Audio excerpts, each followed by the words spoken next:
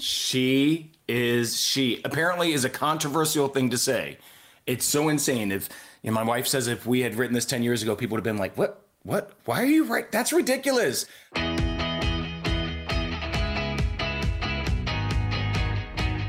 Welcome to the Daily Citadel Podcast. Today is Monday, March 27th. I'm Virginia Allen. And that was Ryan Bomberger, co-author of the new book, She is She. In a day and age when libraries are holding drag queen story hours and pro-transgender children's books like I Am Jazz and My Princess Boy are being pushed on kids, there is a need more than ever for good children's book content.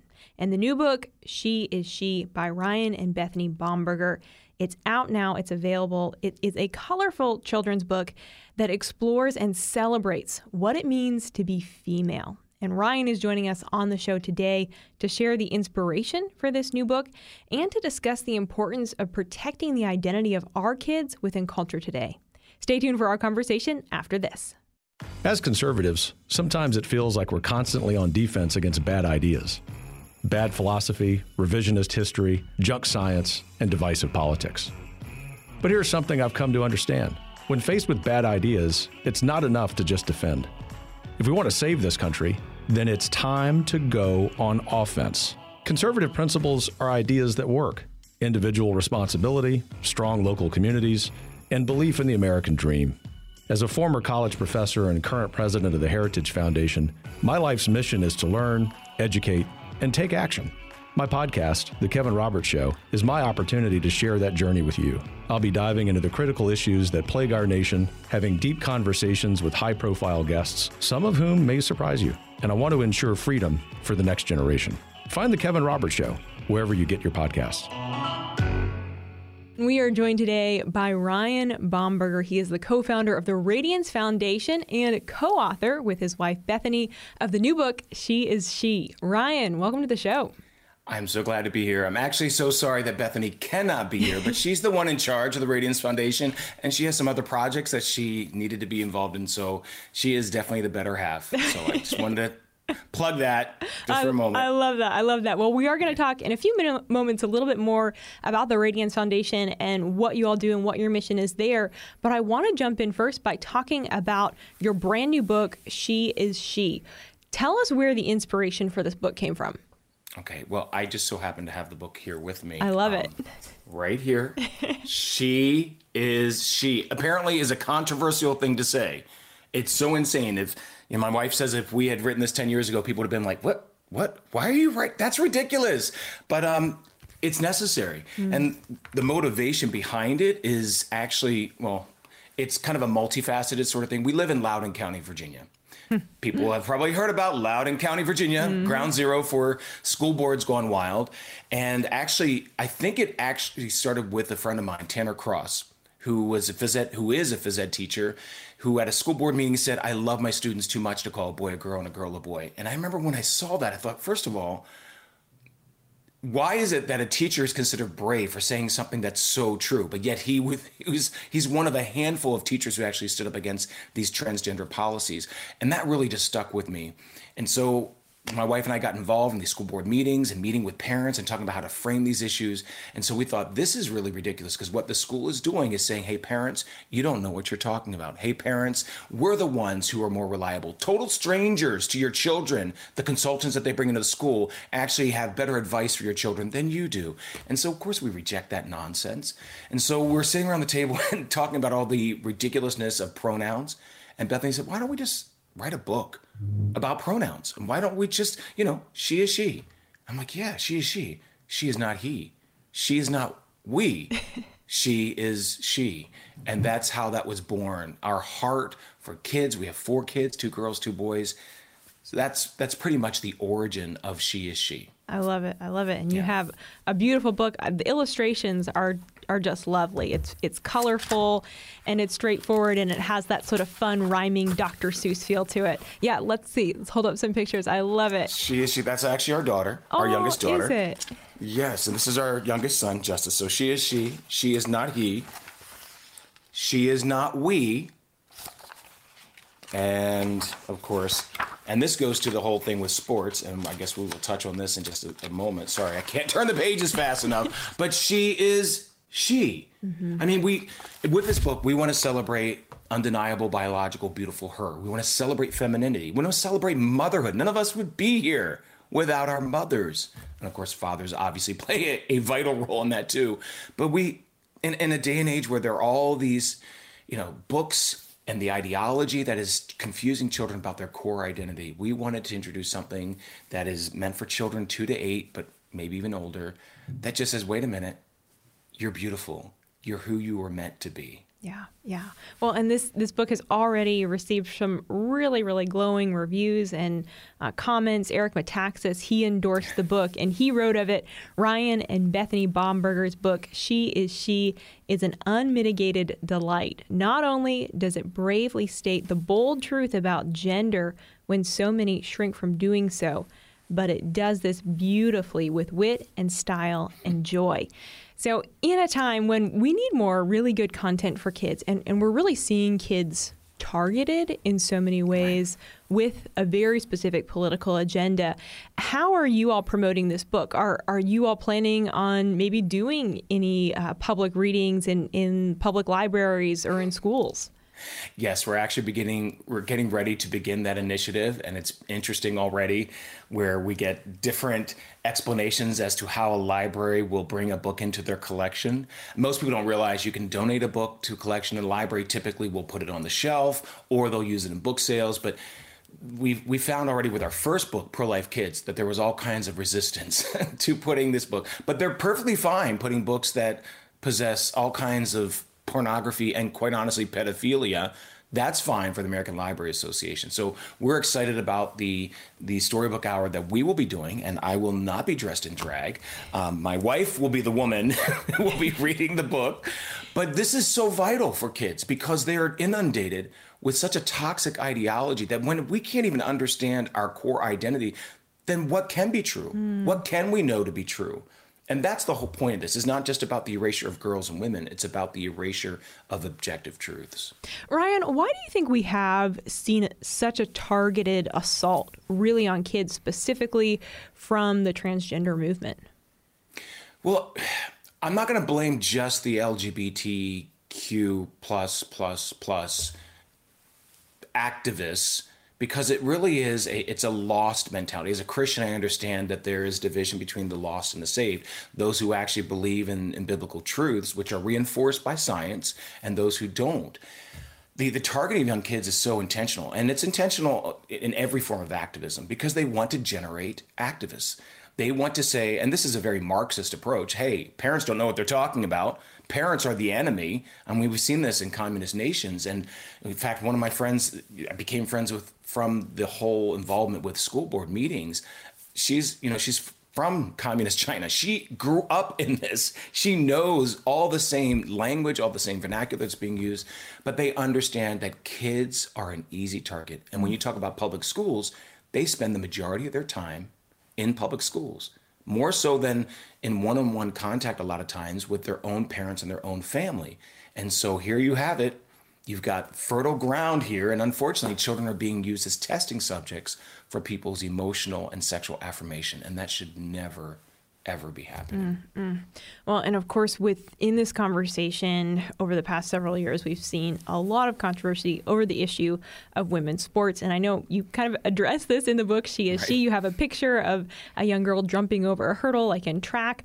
And so there was some new news just out recently that World Athletics, they announced that they are not going to allow boys who have gone through puberty already to compete against female athletes. What are your thoughts on this? And do you see this as maybe a little bit of a tipping point where some of these large athletic associations are starting to realize, hey, this actually isn't fair to let men who identify as women to compete against women?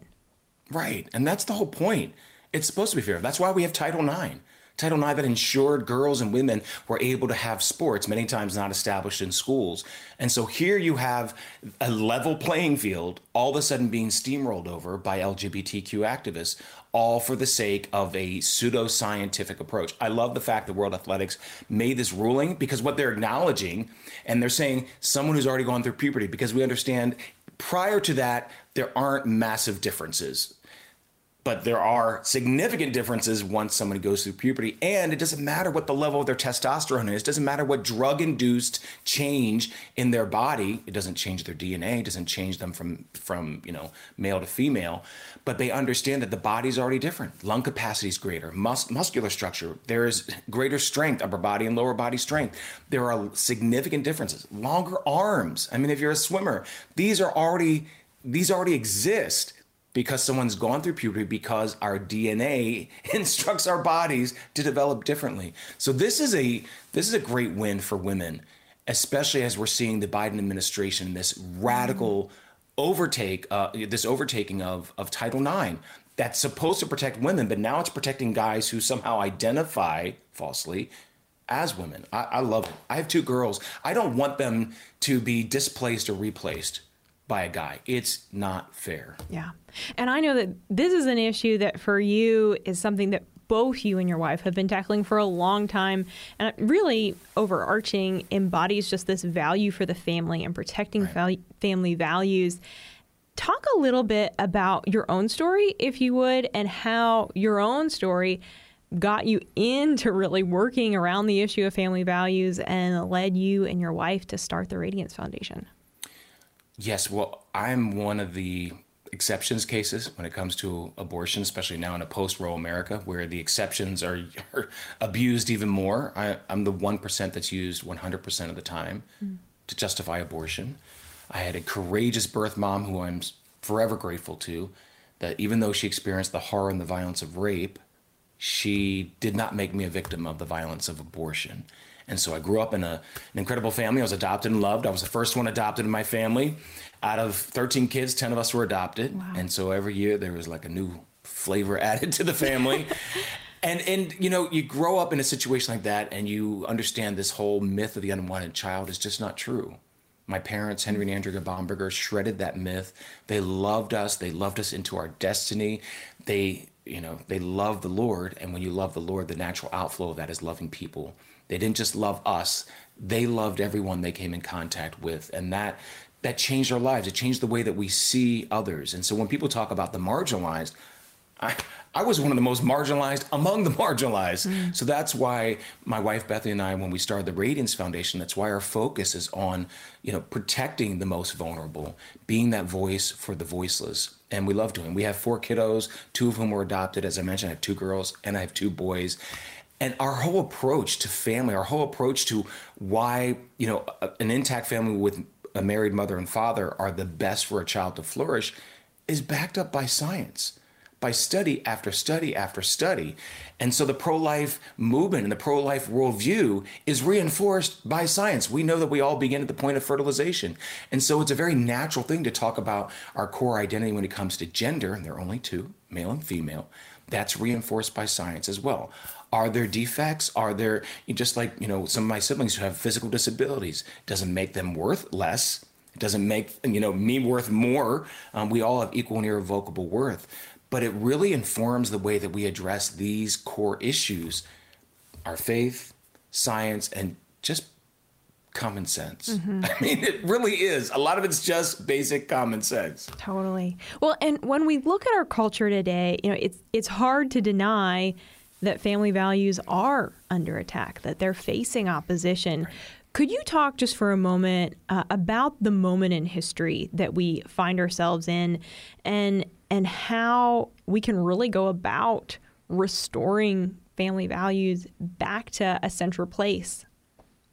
The attack on the family is just from every side. I mean, the battle has increased exponentially since I was a kid. I can't even believe we're fighting some of these battles. In fact, recently the House just passed, House Republicans passed the parental rights bill. And of course, it was opposed by every Democrat. And why is that? Why do they actually stand on the side of activists and strangers and people who aren't the ones responsible for that precious life of that child, of that student? And it blows my mind. But when you look at the ideology, I mean, you've got radically different ideologies, the Republican Party and the Democrat Party. Democrat Party still, I mean, let me just put it this way. The Democrat Party is the party that denied people of my complexion our personhood. And today it's now the party that denies females their womanhood. And their anti-family policies are, it's not shocking because they just don't see, they don't have the same basis. And I'm talking about the leadership. I have many friends who are Democrats, but the Democratic leadership is out of control. They don't see family as the strength of every community. And this is part of the problem. That's why so many of their policies undermine family. They want to redefine family. Look at the Black Lives Matter movement. They want to deconstruct and dismantle the Western concept of family. It's not a Western concept.